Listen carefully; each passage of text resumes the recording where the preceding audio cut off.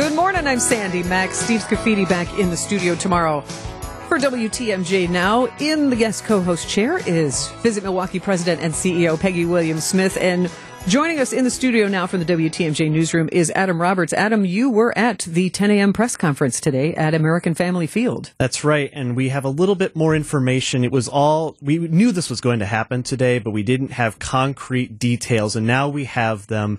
Assembly Speaker Robin Vos present today, also flanked by State Representative Robert Brooks from Saukville and State Senator Dan Fine from my own hometown of Fond du Lac.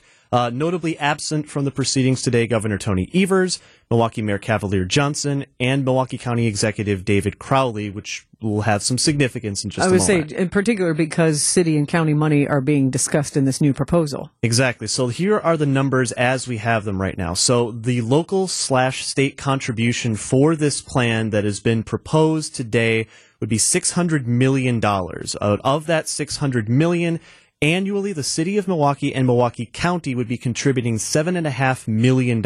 So every year, totaling about $200 million. That's from the city and from Milwaukee County. Should be noted, no counties outside of Milwaukee County are included in that. So Vos clearly leaning, and he mentioned the 5-county situation from the previous project that brought the stadium in the first place and was very adamant. It's only this county. So $200 million contribution from the immediate area. $400 million would be raised by the state, up to $20 million annually, and that would be through the new lease with the stadium ending in 2050. The previous plan had been around 2030, and then Evers had proposed 2034 with the last proposal earlier this year. This would extend it out to 2050, so the next 27 years they'd be locked in. Talking about, I actually asked Representative Brooks about the other remaining amount of that total contribution, which comes from the team. How did you come up with the final contribution numbers from the team, and did you seek more than you ultimately got? Oh, we got a lot more than what they offered at the beginning. Obviously, the governor's proposal had no contribution from the Brewers. So they went from $0 to $100 million would be contributed by the Brewers for this project, totaling about $700 million.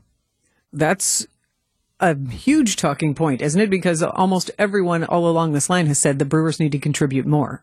Exactly, and they note that from the local state contribution, I guess I should say, a lot of that would be generated from players' taxes on their salary. It was all very adamant, again, taxes are not going to be raised from this plan. So people anywhere in Wisconsin would not see your income tax raised as a result of this. It would come from income taxes on Brewers employees, players, visiting players, and would go directly to the Southeast Wisconsin Ballpark District. Very interesting developments. What are the next steps now that this proposal has been announced? So we asked Vos if he believed they had enough votes as currently to get this through Madison, and he would not comment on that right now. So it seems as though there's a little ironing out that still has to happen behind the scenes. And again, we haven't heard from the governor on this. Vos was asked have you talked with Governor Evers about this? Is he aware? And he said, we have not had those conversations as of yet. There is one more important note I do want to mention, though, before I dip out, and that is one of the last things that Robin Vos said right as we were about to end the presser. This agreement requires an ironclad commitment from the Brewers that they cannot leave until 2050. So that's also incredibly important for us, so they can't halfway through the lease decide they're going to move to another place. The Brewers are signing a contract with us, if this deal goes through, to guarantee that they'll be here through at least 2050. So that's very important. He wanted to throw in there would be no opt-out available for the team if they sign on the dotted line. You would be ironclad was the word he used through 2050, so 27 years from now. Mm-hmm. Very interesting developments. Now we'll be watching this in the WTMJ newsroom all afternoon, and as this develops, to find out what the responses will be from the people you noted weren't there. Governor Evers, also Mayor Johnson, and County Executive Crowley. Absolutely. We'll be following it, and we'll provide all those updates as they come in. And you'll be updating WTMJ.com as well, I'm sure. Yes, we will. Dylan is already hard at work getting that together for us. Adam Roberts from the WTMJ Newsroom.